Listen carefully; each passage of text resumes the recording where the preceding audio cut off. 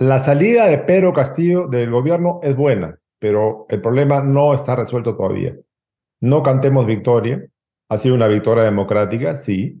Se ha evitado un golpe de Estado, pero la sucesión en manos de Dina Boluarte no es garantía de respeto a la democracia ni a la constitucionalidad por su trayectoria, por su ideología, por sus declaraciones muy recientes. Por lo tanto, hay que estar muy atentos a cómo conforma el gabinete y a cómo actúa y a qué declaraciones hace sobre temas internos y sobre temas externos. Bienvenidos a Border Wars, el primer podcast sobre amenazas transregionales de las Américas. Ok, bueno, bienvenidos a Border Wars Podcast. Somos el número un podcast de todas las Américas, el único podcast que es bilingüe y te lleva más allá de la frontera. Mira, esto es un podcast que vamos a hacer más frecuente en el año 2023. Este es el último podcast que vamos a sacar en 2022, creo. Pero esto es algo que me gustaría hacer mucho más frecuente porque tenemos un capital intelectual con nosotros que yo me siento privilegiado de siempre estar en conversaciones, diálogos, briefings, reuniones con mis dos colegas, mis dos amigos, que es José Gustavo Arrocha, Senior Fellow, que maneja todo el tema de Venezuela, conflictos complejos, relaciones cívicos militares, exteniente coronel de Venezuela. Nosotros hablamos todos los días, largas conversaciones, y una cosa que yo siempre he dicho es que si la gente pudiera escuchar 10% de lo que nosotros hablamos, a lo mejor sería beneficioso para la audiencia y el mundo que puede entender un poco más América Latina. José Gustavo Arrocho está con nosotros también. Tenemos el privilegio también de acompañarnos desde Brasil hasta Estados Unidos, de Amazonía hasta los Andes y más allá hasta a los Appalachian Mountains de la costa oeste de Estados Unidos. Leonardo Coutinho, que, bueno, tenemos... Bueno, que tenemos una buena relación. Mira, Leonardo llega y literalmente los ángeles le bendicen, ¿no? Eso, está bien. Yo no cortaría esto. No, eso queda.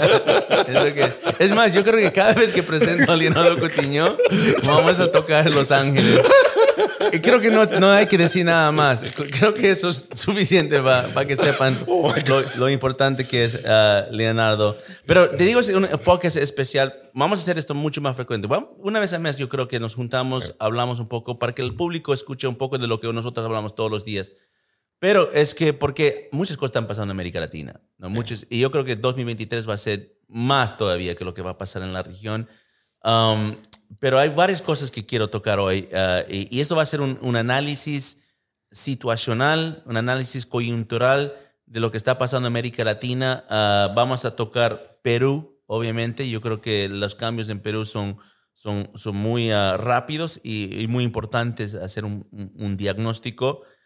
Mira, no era para mí una sorpresa que por fin lograron los votos para destituir al presidente Pedro Castillo.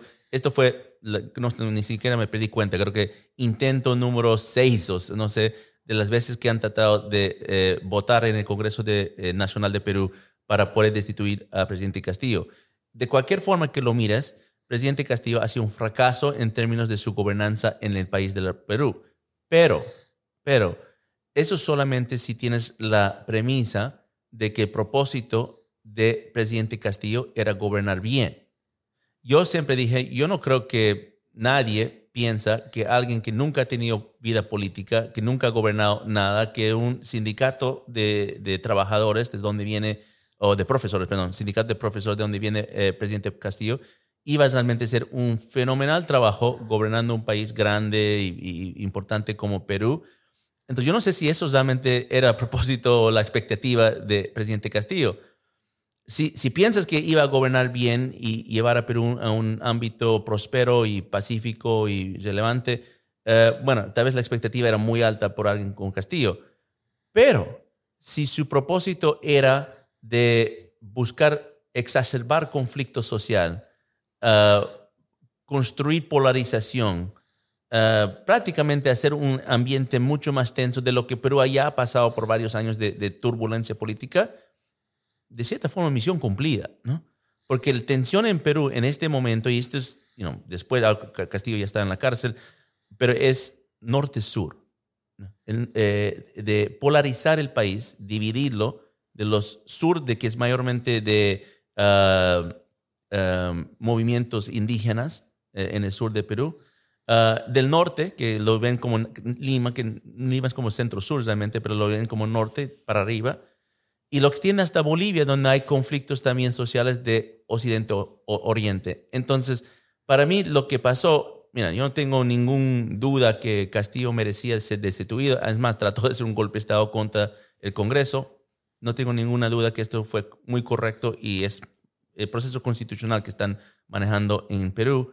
Pero yo no estoy seguro que lo que viene próximo va a ser mejor, ¿no? Porque la vicepresidente también es de la misma línea ideológica, tal vez hasta más duro que el presidente Castillo. Y lo que me dicen, y esto vamos a conectarnos pronto con nuestro senior fellow desde Perú, Dardo López Dols, me dicen que ella es igual de ideológico del presidente Castillo, pero con la diferencia que ella es efectiva, ¿no? Que Castillo era un poco, no sabía lo que estaba haciendo.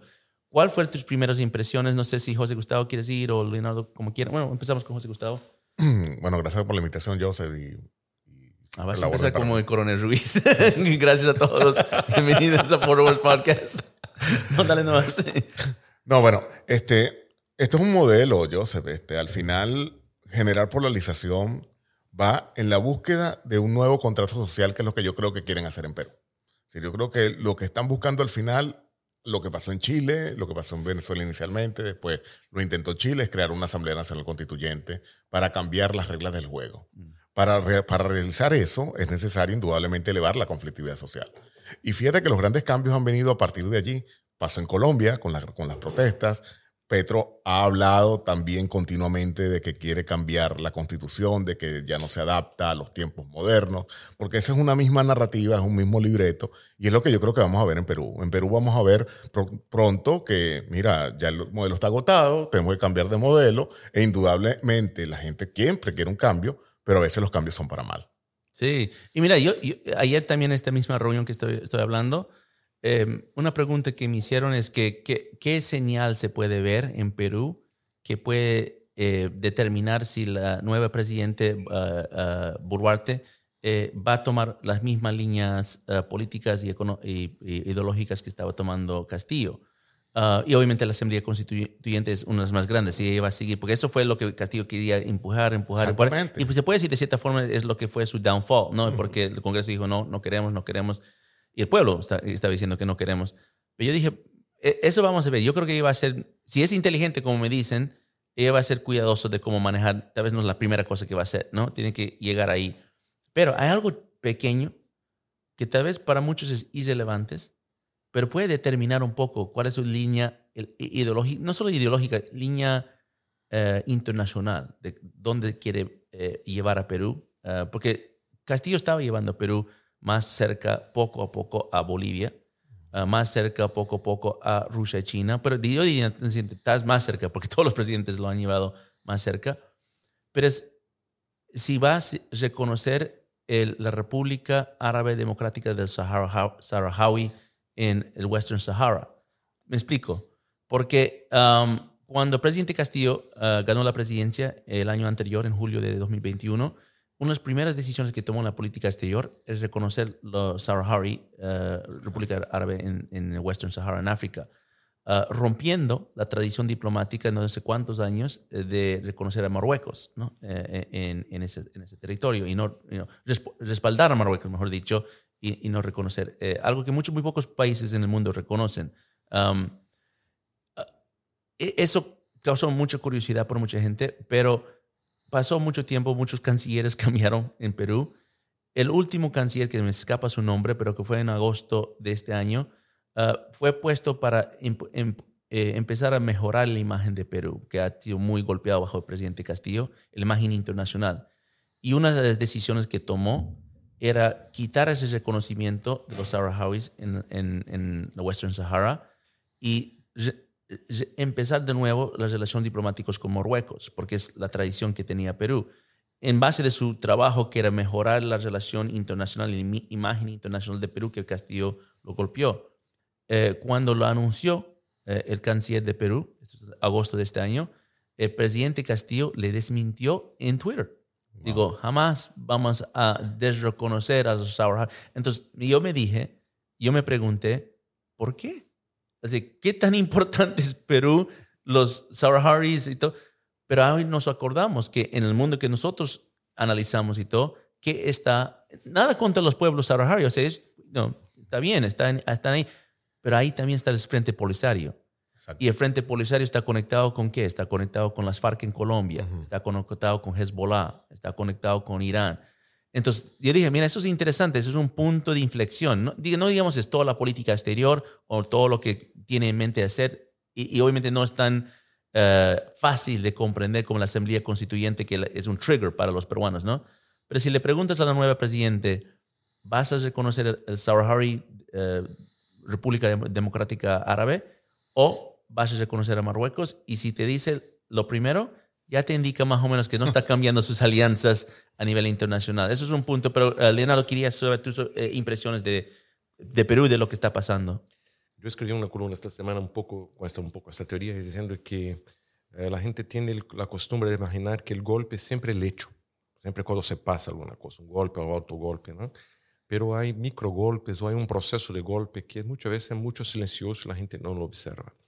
Y la propia existencia de Castillo tiene un poco un elemento de golpe, porque él es resultado de una instabilidad de Perú en la pandemia del coronavirus. La gente se olvida que Perú fue posiblemente el país más golpeado en nuestra región. O en el mundo, tal vez. Tal vez. Sí. Fue muy, muy duro los efectos de la pandemia en Perú. Y la gente hay que tener en cuenta que Perú tiene una estructura urbana muy interesante porque, por ejemplo, el litoral cerca de Lima, después Dardo puede mejorar esta información, hay asentamientos humanos muy precarios. La gente vive como en los pueblos jóvenes, o sea, tiene muchas dificultades. Y hay muchos campesinos que fueron desplazados por la guerrilla del Sendero Luminoso, sobre todo a los 80, que se agravó mucho la migración para las ciudades, ¿no? Entonces Lima se llenó mucho de gente y me llamó mucho la atención que Perú, la gente empezó a volver a la selva, a volver a la sierra, intentando huirse de la pandemia. Y eso representó inestabilidad, empobrecimiento de la población. Castillo aparece como esta respuesta. Siempre aparece un salvador, ¿no? De la patria y todo esto. Y todo Castillo llega como esta respuesta del pueblo contra las élites locales. Pero Castillo, hay que acordarse que se alejó de Vladimir Cerrón. No sé si es un rompimiento, una pelea real. Es siempre difícil. Sí. Siempre difícil. Pero públicamente había una distancia. Pero públicamente esto. Entonces parecía que Castillo estaba así, haciendo una gira un poco menos radical. Acuérdate que él se citó con Bolsonaro en Brasil para tratar como alternativa del tema de los fertilizantes.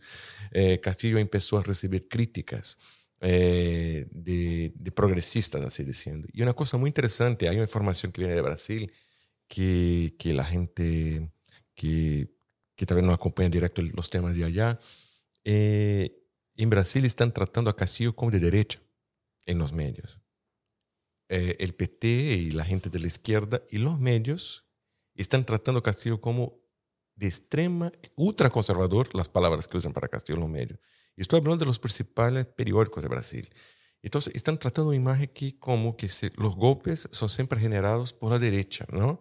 Entonces dicen, es equívoco decir que Castillo es de izquierda, Castillo es de extrema derecha, es ultraconservador. Mira, es chistoso, pero esto está en Folha de São Paulo. Y tiene mucho sentido en el aspecto. He escuchado esto hasta mucho antes cuando le eligieron por sus posiciones a nivel social, ¿no? Sí. Contra sobre matrimonio gay y todos estos temas LGBT, que él no viene de la tradición liberal en ningún sentido, ¿no? Pero el hecho que, digamos, tiene esas posiciones no significa en qué alianzas él pertenezca. Exacto. Y para mí lo más importante en cualquier cuestión, en América Latina o en el mundo realmente, hoy en día el mundo está hecho de alianzas y hay que entender dónde está alineado el presidente Castillo. Yo creo que nunca se alejó de su alianza principal. Creo que sí se peleó con gente, y Dado nos puede contar un poco de cómo se peleó con gente en Perú, pero a fin del día, el presidente Castillo no era solamente él nomás que estaba haciendo todas las decisiones, lo tenía que hacer en consulta con sus aliados, y principal yo diría Evo Morales de Bolivia. No, mira, este es un punto, tocaste el punto clave. Yo hablando con unos amigos en Brasil, unos periodistas, ex-periodistas, todos preguntan, ¿y dónde están los líderes de izquierda que no hablan sobre Castillo? Se quedaron en silencio por un tiempo y miraban las redes, nadie hablaba nada, pero Evo Morales habló. Sí. Y después borró el tuit. Ah, claro, sí. Entonces, un hilo, creo. Un hilo con 3 o 4 puntos, me parece, haciendo una acusación que el imperialismo siempre la... Y borró. Y ahí se quedó esa cosa, mira, ¿qué están pasando? Lula envió una nota diciendo que pasó fue constitucional. Ah, interesante. Que pasó fue totalmente constitucional.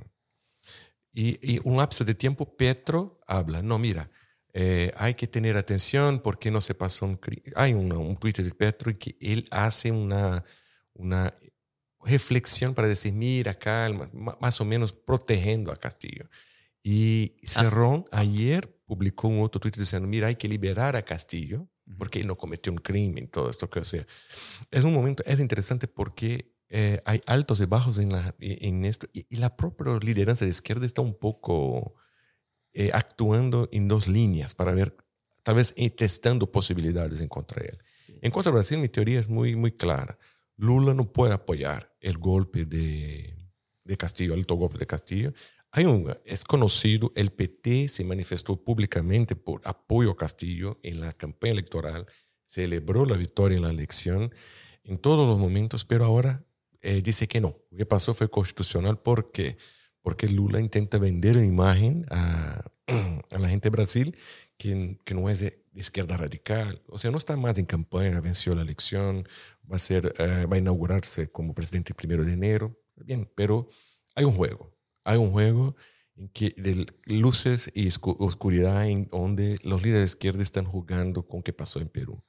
Y es interesante esto, o sea, Castillo están vendiendo en Brasil como de ultraconservador por las cuestiones de costumbres. Uno tiende a ver siempre las cosas como de blanco y negro o 2 bloques totalmente, pero esto es totalmente jerárquico.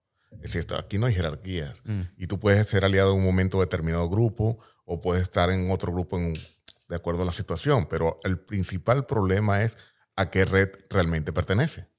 Y muchos de estos países ahorita están bajo la red de los ilícitos, bajo la red de Irán, China, Rusia dentro de la región, y al final eso es lo que nosotros estamos viendo. Es que el Reino de Marruecos no tiene el apoyo formal de varios países. Las Naciones Unidas aprobó una resolución antigua para hacer un referendo para consultar a la gente. Hay una misión de Naciones Unidas allá, MINURSO, creo que es el nombre. Brasil hace parte, varios otros países. Pues bien, están allí. ¿Qué pasa?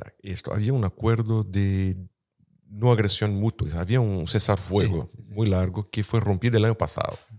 ¿Y qué pasó? Hay una cosa interesante. Cuando Trump era presidente, él se acercó de Marruecos y también de Israel. Fue como el mediador de la retomada de las relaciones diplomáticas entre Marruecos e Israel. Sí. ¿Está bien? Dentro del contexto de Abraham Accords. Sí, exactamente. Entonces, cuando pasa ese acercamiento, sí, eleva mucho la temperatura porque hay un elemento de Algeria, no sé si se dice así en español. Argelia, gracias. Argelia, que está al lado, que da soporte al Frente Polisario. Claro. Está muy conectado con los rusos, los chinos, Irán, y ahora Cuba, que se ve que Maduro también fue a Argelia. Sí. Los vuelos de Venezuela, Irán. Díaz-Canel están muy conectados de todo esto. Entonces, ¿qué pasa? Marruecos, en mi concepción, se convirtió en un punto donde también de tensión entre esos dos bloques, en que el occidente encuentra los BRICS, ¿no? Y la cuestión es quién no.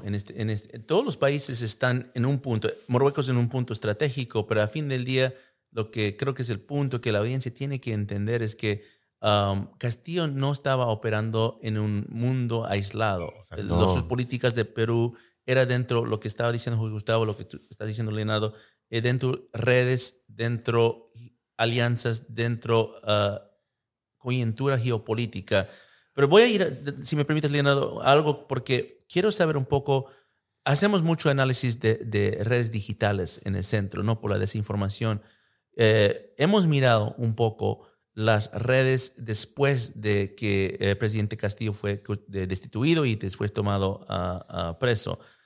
¿Qué has visto en las redes digitales de las narrativas? ¿Qué tipo de narrativas estaban empujando y quiénes los estaban empujando en Twitter, en las redes sociales, en Facebook y otros lugares? Bueno, inicialmente comenzó con la parte constitucional, que fue lo normal, con golpe de Estado, porque fue lo primero que salió a la luz pública, porque evidentemente lo fue. Pero inmediatamente, después de, sobre todo las declaraciones no solamente de Evo Morales, sino de AMLO, También, sí. él declara también de que, mira, esto es una coyuntura y se lo están haciendo porque es un indígena. Entonces comienza a salir el resentimiento que ellos exacerban, que es el racismo, no dejaron llegar a una persona de clases populares, las élites corruptas están deseando que Pedro Castillo o cualquier otro que sea de clase popular no llegue al poder, y entonces exacerban esa política, y entonces tenemos un bloque que está hablando del conflicto entre clases sociales. Otro bloque, que es el bloque indigenista, está hablando de, mira, espera un momentico, nosotros elegimos, entonces esto quiere decir que no está el Congreso respetando la elección popular. Entonces van a atacar a las elecciones y eso es producto de que no existe un contrato social adecuado. Por lo tanto, tenemos que cambiar la Constitución. Yeah. Entonces está un grupo que está peleando ahora, no es por la liberación de Castillo, sino por unas elecciones generales y una asamblea constituyente. Y el otro grupo, que es Cerrón, que está hablando de que hay que liberar a Castillo nuevamente como un acto de buena voluntad, un acto de, mira, reivindicación a la figura, a la legitimación. Entonces tenemos al mismo tiempo tres grandes bloques. Y lo interesante, Joseph, es que el medio estadal, y eso lo puede comenzar mejor Dardo, está dándole proyección a todas estas protestas. Es decir, que está exacerbando estas tres grandes bloques. En el internacional, AMLO con Evo moviendo que es un problema de élites. Nacionalmente, en los dos bloques que tú mencionaste ahorita, en el bloque sur, la parte indigenista, que mira, nosotros elegimos un indígena y ahora no nos están respetando nuestra elección, y está la parte ideológica, que es la misma, que es el mismo partido del actual presidente, donde dice, mira, tenemos que liberarlo, los derechos humanos, porque de paso, ahorita hay un gran vacío en Estado de Derecho en Perú. Ahorita hay detenciones y en estos vacíos se generan muchas arbitrariedades. Y en esto, eso es lo que estamos observando ahorita en las redes. Y sabes que algo que dijiste que me parece muy importante y tenemos que ayudar a que la gente entiende son las narrativas que se están formando, ¿no? Castillo tenía muy poco legitimidad en Perú, en el mundo, pero lo están posicionando ahora como víctima, ¿no? Una víctima bajo estos argumentos de racismo y todo.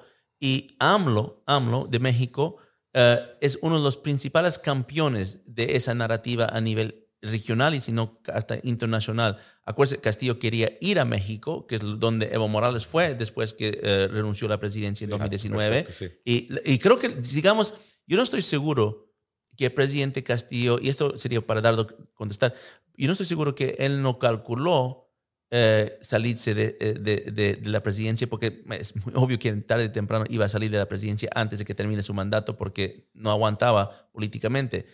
Pero creo que no calculó que le toman preso porque se estaba escapando para la Embajada de México. Eso ya creo que es otra cosa, porque eso fue lo que entiendo es que fue el pueblo mismo que bloqueó las calles y aseguró que no podía llegar a tomar asilo en la Embajada de México. Creo que originalmente, pero voy al punto de eso, es que creo que lo muy clave para ver en el corto plazo, y esto estamos grabando y lo vamos a sacar muy pronto, pero tal vez hasta cuando sacamos esto puede pasar, que le liberen de la cárcel.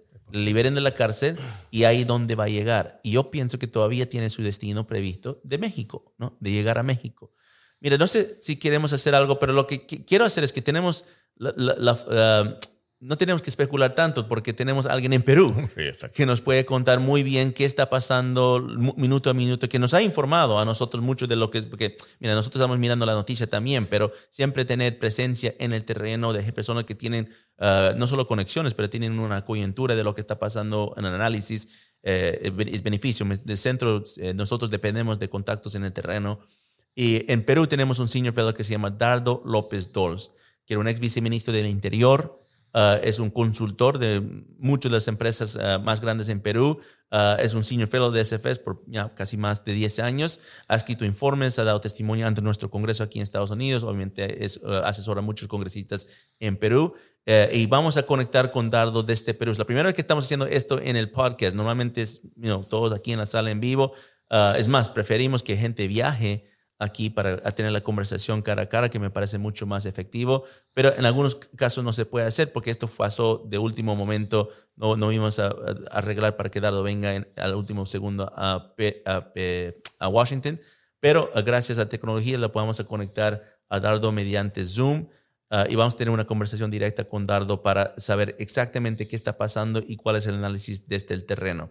Ok, mira, tenemos con nosotros el privilegio de contar con un Senior Fellow del Centro para una Sociedad Libre y Segura, SFS, pero también, como dije, un gran experto y un ex viceministro, Dardo López II, que se está conectando desde Perú.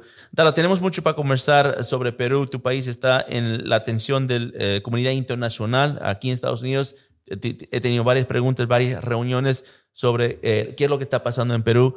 Te quiero hacer una pregunta para iniciar esto, porque fue una pregunta que me dieron a mí hace muy poco, porque obviamente el presidente Castillo no salió de la presidencia, digamos, en la manera que tal vez él quiso, tomando un asilo en una embajada, probablemente la embajada de México. Fue tomado preso.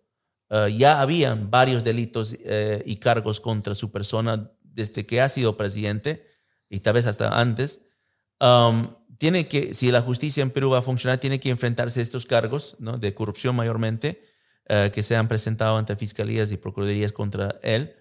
Pero ya en las redes hay una campaña muy fuerte, ¿no? Tal vez no es tan fuerte como puede llegar, pero está ahí, está creciendo, de liberarlo a presidente Castillo. ¿Es posible esto? ¿Se puede liberar de estar preso en Perú? Y si es el que se libera, ¿a dónde iría el presidente Castillo? Políticamente, hasta lo más irracional viene siendo posible en nuestros países. Jurídicamente no pueden liberarlo, legalmente no deberían liberarlo, porque la tentativa de comisión de un delito implica que empezaste a cometerlo, pero no lograste tu cometido, pero ya delinquiste y tiene la misma pena que el delito exitoso. Y él ha cometido el delito de rebelión y eso tiene una pena de 5 a 10 años de cárcel efectiva. Pero además hay una serie de delitos por los cuales se le estaba investigando antes y no se le había acusado formalmente porque tenía la protección que le otorga el ser presidente de la República en ejercicio. Al no ser presidente, el Congreso puede levantar la inmunidad inmediatamente y ser procesado por otros delitos que le darían a 20 o 25 años de cárcel. Legalmente no deberían liberarlo, pero estamos en una época en que la legalidad se somete a caprichos de la narrativa y la política. Sí, en efecto, hay una campaña muy fuerte para victimizarlo. Inclusive han llegado a decir que estaba drogado, que alguien lo engañó, que lo obligaron, que él no sabía lo que estaba hablando. Lo están tratando como si fuese un tonto que no supiese lo que decía para luego buscar la forma de liberarlo, ¿no? Sí, mira, no, creo que es muy importante y digamos, si se libera, si violan el norma jurídico por un capricho político y si se libera, ¿qué haría Castillo? ¿Dónde crees que iría? ¿Cuál sería su movida? Yo creo que lo que Castillo haría en ese momento sería asilarse en algún otro país o huir simplemente a otro país. Ya López Obrador ha manifestado su deseo de asilarlo. Ha tenido declaraciones tan duras que han motivado que Cancillería llame al embajador a Cancillería a mostrarle su fastidio por las declaraciones, por la injerencia de López Obrador. El embajador ha ido a reunirse con Pedro Castillo en la cárcel. Lo más probable sería que se fuese a México y desde ahí continuase la campaña, como hizo Evo cuando salió de Bolivia, ¿no? Muy importante. José Gustavo, ¿tienes pregunta para Dardo? Sí. Generalmente, Dardo, saludos. Nosotros muchas veces pensamos que los eventos, cuando suceden, se acabó. Es como el fin de la historia, ¿no? Salió Castillo y ya todo Perú se arregló, ya no existe más ningún problema. ¿Qué viene ahora, Dardo? ¿Qué pasa con la nueva vicepresidente, con la nueva presidente? ¿Y van a venir elecciones? ¿Va a venir una Asamblea Nacional Constituyente? ¿Qué crees tú que viene ahora? Voy a hacer una analogía. Cuando un antílope se tranquiliza porque ve que las hienas se escapan, no se da cuenta que se escapan las hienas porque llega el león. O sea, no está libre de predadores. Yo no cantaría victoria. Dina Boluarte, la vicepresidenta, ahora presidenta de la República, tiene una trayectoria política y una ideología una trayectoria política más larga y una ideología más sólida que Pedro Castillo. Tiene más elementos intelectuales que Pedro Castillo. Hasta hace poquito su discurso ha sido igual o más radical que el de Pedro Castillo y nadie cambia a estas alturas de la vida. Es bien difícil que de repente le llegue la sabiduría y le llegue un rayo divino y cambie. Yo no me confiaría en absoluto en ella. El ala de la izquierda, que en Perú se conoce como izquierda caviar, la izquierda acomodada, piensa que la ha logrado captar y piensa que puede cogobernar con ella. Y yo creo que cometen un error. No conocen la trayectoria de ella, ni los contactos, ni las redes, que son las mismas que respaldaban a Pedro Castillo. Pienso que este golpe tan torpe que dio Castillo, que duró pocas horas, puede muy bien haber sido parte de una estrategia para deteriorar más rápido las condiciones del país, porque han generado una condición que permite que los partidarios de Castillo se vuelvan beligerantes y salgan a las calles. No son muchos, pero los pueden amplificar con cámaras y con redes sociales, como están tratando de hacer. Yo no cantaría victoria. Hoy día ha ofrecido nombrar gabinete. Hasta hace pocos minutos todavía no tenía, hoy día sábado, ha elegido nombrar gabinete, ha ofrecido nombrar gabinete de ministros. Hasta hace 10 minutos no tenía ni siquiera primer ministro. Tengo entendido que un ministro de Economía probable no aceptó por alguna de las medidas que ella quería imponer o por alguno de los ministros que ella quería imponer. No está logrando hacer gabinete e inclusive ella misma ha hablado el día de ayer de la posibilidad de convocar nuevas elecciones. Entonces, recordemos que el mensaje de la dupla Castillo-Boluarte siempre fue elecciones generales, asamblea constituyente. Como no estaban llegando a conseguir eso por ningún lado, porque la población no lo quiere, pueden haber forzado la situación para llegar a una situación crítica en la que sea más razonable vender la idea de una constituyente, lo cual es muy riesgoso en una coyuntura en la cual el Jurado Nacional de Elecciones y la OMP han mostrado parcialidad a la hora de aceptar candidaturas y un comportamiento poco claro. Entonces, cualquier proceso electoral ahora es un riesgo. Y si ella se consolida, también es un riesgo. Yo no cantaría victoria. ¿Es bueno que haya salido Pedro Castillo? Por supuesto que sí, ha sido un desastre de gobierno, pero veamos cómo gobierna Dina Boluarte. Muy importante punto, porque no está fuera de peligro y crisis en Perú continúa. Leonardo. Hola, Dardo. Una cosa interesante es que en esos 2 años Perú ha cambiado mucho el presidente, ¿no? O sea, Castillo se quedó por un poco más de un año. ¿Y cuál es la capacidad de Dina Boluarte seguir, ¿no? O sea, mantenerse al cargo? Porque tocaste un punto muy importante, porque parece mucho que pasó en Bolivia de crear inestabilidad y ellos volvieron más fuertes y colocados con mucho más legitimidad. ¿Cuál es la capacidad de Dina Boluarte mantenerse o si no se logra mantener, tiene el plan de mantenerse el poder o hacer alguna cosa que sea diferente o que sea, ¿qué ella haría? ¿Se pasa una crisis de instabilidad nuevamente? ¿Piensa que puede llevar al Perú a un proceso más de crisis social, de protesta? ¿Qué piensa que puede ser el futuro con Dina Boluarte no funcionando bien? Dina Boluarte es frágil. Uno, porque no tiene partido, no tiene una bancada propia. Y empieza con la bancada que los respaldó, en parte oponiéndose por apoyar a Pedro Castillo. Dos, porque ella no debió ser candidata, puesto que es funcionaria de la OMPE, de RENIEC, del Registro Nacional de Identidad, uno de los 3 organismos que participan en las elecciones. Ningún funcionario público puede ser candidato, salvo que haya renunciado un año antes, o varios meses antes, y ningún funcionario de los organismos electorales puede ser candidato. Ella fue candidata. y fue elegida. Y siendo vicepresidenta, cometió una infracción al mantenerse como presidenta de un club. Y hay una serie de denuncias más. Además, durante la campaña electoral, a ella en su cuenta se depositó dinero, en su cuenta bancaria, dinero que provenía de origen desconocido, para pagar una suerte de reparación a Vladimir Serrón porque ya no era candidato a la vicepresidencia. O sea, hay muchos elementos que hacen frágil su permanencia.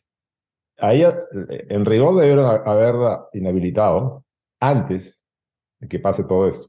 Si no lo hicieron es para poder tener la carta de una vicepresidenta, porque no se conseguían los votos para la vacancia del presidente. Entonces, la vacancia del presidente y la inhabilitación de ella daba lugar a la sucesión por el presidente del Congreso. Pero no conseguirse los votos, decidieron mantener viva su posibilidad. Por lo tanto, es frágil. Pero yo creo que ella puede estar obedeciendo a un rol dentro de un plan más grande de desestabilización. Porque si ella no logra formar gabinete, si ella no se enfrenta adecuadamente a estos pequeños brotes de protesta, o si se produce una situación trágica en la cual mueran una o más personas en el enfrentamiento, puede agudizar la confrontación que vienen buscando. Como mencionaron hace un minuto, las bases que respaldan a Castillo y a Dina son principalmente bases del Ande en el sur del país. En Puno, la Sierra de Moquegua, la Sierra de Tacna, Ayacucho, Cusco, Arequipa, Abancay. Zonas poco pobladas, pero con extenso territorio y con mucha actividad minera. Entonces, yo no estoy muy tranquilo. Yo no me compro la idea de que esta sucesión vaya a tranquilizar las cosas. Mira, Perú, mira, Dardo, por finalizar un poco por ahora, una de las constantes que ha sido en Perú antes de Castillo, mucho antes de Castillo, y se mantiene, que parece, ojalá no sea permanente, pero por un momento es muy fuerte, es la presencia de los actores externos en Perú. China, Rusia, Irán, ¿no? China tiene este megapuerto en Chancay, que es como 75 kilómetros al norte de Lima, que aquí toma mucha atención porque sabemos que las empresas que están manejando por lo menos 60% de ese contrato para la construcción de este puerto, Costco, Shipping Ports, que se conoce en el mundo de seguridad acá en Washington, porque Costco es una empresa estatal china que ha dado aporte al ejército chino en diferentes ejercicios en el mar de China, en el Pacífico. Pero también hay Rusia, que con presidente Castillo, antes del presidente Castillo, pero también con el presidente Castillo, reforzaron acuerdos tecnológicos que tienen con Perú, especialmente de campo informático y tal vez otros campos tecnológicos también, y hasta en la matriz energética. Parece que el presidente Castillo mantuvo mucho cercanía con el embajador ruso en Lima. Y por último, Irán, que no tiene embajada en Perú, no tiene ninguna presencia diplomática formal, pero sí ha tenido presencia en Perú mediante sus centros islámicos que han podido fortalecer, redes que, como estás hablando, en el sur del país, específicamente en Abancay, pero se ha extendido a Cusco, se ha extendido a diferentes partes, hasta incluso en Lima mismo. Y una figura muy importante en Perú, que a veces no se habla mucho de él, pero realmente debían conocerlo. En Perú sí se habla, pero fuera de Perú no le conocen como debería ser, que es Antauro Humala, que Antauro Humala es un hombre, digamos, de la línea más fuerte ideológica de izquierda en Perú. Algunos ni siquiera dicen que izquierda porque es tan radical el señor, pero pertenecía de un momento, pues no sé si todavía, en los etnocaceristas, que era uno de los principales objetivos de Irán de capturar, y creo que pues, se puede decir que de cierta forma ya tuvieron mucha influencia en ese grupo. Dado, para finalizar esta parte, ¿nos puedes contar un poco de los actores externos, ¿no? Yo no sé si eso necesariamente va a cambiar y creo que están muy entrenchados en Perú, pero ¿cómo este cambio o cómo la situación actual en Perú afecta a los sectores externos y dónde ves esto yendo en el camino en los años en Perú? Para empezar, Rusia tiene una presencia muy antigua en el ejército y en la fuerza aérea, que empezó con la venta de armamento, y ustedes saben, una venta masiva de armamento supone al final una alianza militar. Tiene mucha presencia en la Dirección Nacional de Inteligencia, continua. No es inusual que quien dirija la DINI haya estudiado inteligencia en la Patricio Lumumba. Entonces ha sido formado en la época de la Unión Soviética en inteligencia. Y eso ha pasado durante el gobierno de Kuczynski, ha pasado durante el gobierno de Vizcarra y ha pasado durante este último gobierno. Incluso una de las denuncias que hace el ex director de inteligencia es que le pidieron dinero para contratar a un asesor ruso de inteligencia para Palacio de Gobierno. Y él se negó a darlo. No sé si es cierto o falso, pero es una de las últimas denuncias que precipitan la desesperación de Castillo. China tiene una presencia distinta. China actúa a través de inversiones. Lo que ha venido haciendo a lo largo de los años es apoyando a las organizaciones políticas que dificultaban la actividad minera para después entrar y comprar la mina. El caso de las Bambas es clarísimo. Y ahora están por construir el puerto más grande del Pacífico, en Chancay, que le da un acceso a toda América, y es un puerto de una importancia geopolítica inmensa. Irán no tiene embajada, lo que le permite moverse de una manera oculta siempre. Tiene centros islámicos en algunas zonas del país. Para eso hay que entender que en el Perú la población musulmana antes de la llegada de los iraníes era casi inexistente, no llegaban a 10 en todo el país.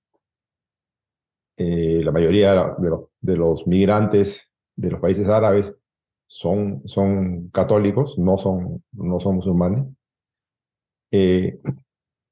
Tiene un operador que se llama Quiroga, que siempre está muy activo, y han logrado, sí, establecer muchos contactos con la gente de Antauro Humala. Antauro Humala, que lo acabas de mencionar, es un mayor retirado del ejército peruano que estuvo preso por asesinato, porque tomaron una comisaría y mataron a 4 policías rendidos. Él, junto con su hermano Ollanta, diseñan una ideología que es una aplicación del nacionalsocialismo al ande. O sea, reemplazan la raza aria alemana por la raza, según ellos, aria andina. Y es tipo muy violento, que ha conseguido que lo sigan algunos ex soldados y algunos ex oficiales. No son muchos, pero sí son muy violentos. Y son capaces de cualquier cosa. De hecho, actualmente hay una alerta en la zona sur del país. El jefe de la tercera región policial ha dado la alerta y ha ordenado a todas las comisarías que las armas se les entreguen a los policías y no se queden en el pañol, por miedo a que Antauro vuelva a atacar, o por información de inteligencia sobre un posible ataque a comisarías en las zonas rurales. Entonces, el riesgo de una acción violenta de Antauro siempre está ahí. Antauro ha estado aliado a este gobierno desde el inicio. Sale libre sin tener que salir, porque sale libre por una resolución del Ministerio de Justicia cuando solo el juez podía liberarlo. Y nombran personas muy cercanas a él en el gobierno. Primero nombran como director de inteligencia a un general que es del entorno de él, y después nombran como ministro de Defensa al general Bobbio, que es el padrino ideológico, es el quien ha formado ideológicamente a Antauro y el hombre más cercano a él. Lo nombran como ministro de Defensa. Entonces, el último ministro de Defensa de Pedro Castillo. Entonces, la presencia de Antauro en el gobierno era evidente. Vamos a ver si continúa ahora de manera evidente o si pasa a una posición beligerante. Yo creo que va a pasar lo segundo. Van a pasar a una posición beligerante. Ya, muy bien. Mira, Dardo, antes que todo, cuídate mucho. Obviamente en Perú las cosas son muy turbulentas. Yo creo que de cierta forma te has acostumbrado a una turbulencia política que para nosotros sería abnormal aquí en Estados Unidos, pero en Perú parece ser cada año, la sorpresa de año siempre hay unas sorpresas políticas. Cuídate mucho, nos vamos a conectar muy pronto. Te agradezco que te conectas y que compartas un poco los conocimientos a nivel público. Y bueno, no sé si tienes alguna palabra final que tal vez, ¿qué debíamos estar esperando para que pudiera pasar en los próximos días en Perú? Algo muy corto, porque algo que a lo mejor las personas que están mirando esto, que quieren saber un poco qué anticipar, ¿les puedes dar algunas ideas? Sí, la salida de Pedro Castillo del gobierno es buena, pero el problema no está resuelto todavía. No cantemos victoria. Ha sido una victoria democrática, sí. Se ha evitado un golpe de Estado, pero la sucesión en manos de Dina Boluarte no es garantía de respeto a la democracia ni a la constitucionalidad por su trayectoria, por su ideología, por sus declaraciones muy recientes. Por lo tanto, hay que estar muy atentos a cómo conforma el gabinete y a cómo actúa y a qué declaraciones hace sobre temas internos y sobre temas externos. Las mismas redes con las que contó Pedro Castillo son cercanas y han estado colaborando y apoyando a Dina Boluarte. Recordemos que ella ha ido a varias reuniones internacionales con el mismo mensaje. Cuando no podía viajar Pedro Castillo porque no lo dejaban viajar, viajó ella. Y ha viajado a otros y ha tenido una serie de declaraciones casi calcadas del mensaje de Pedro Castillo.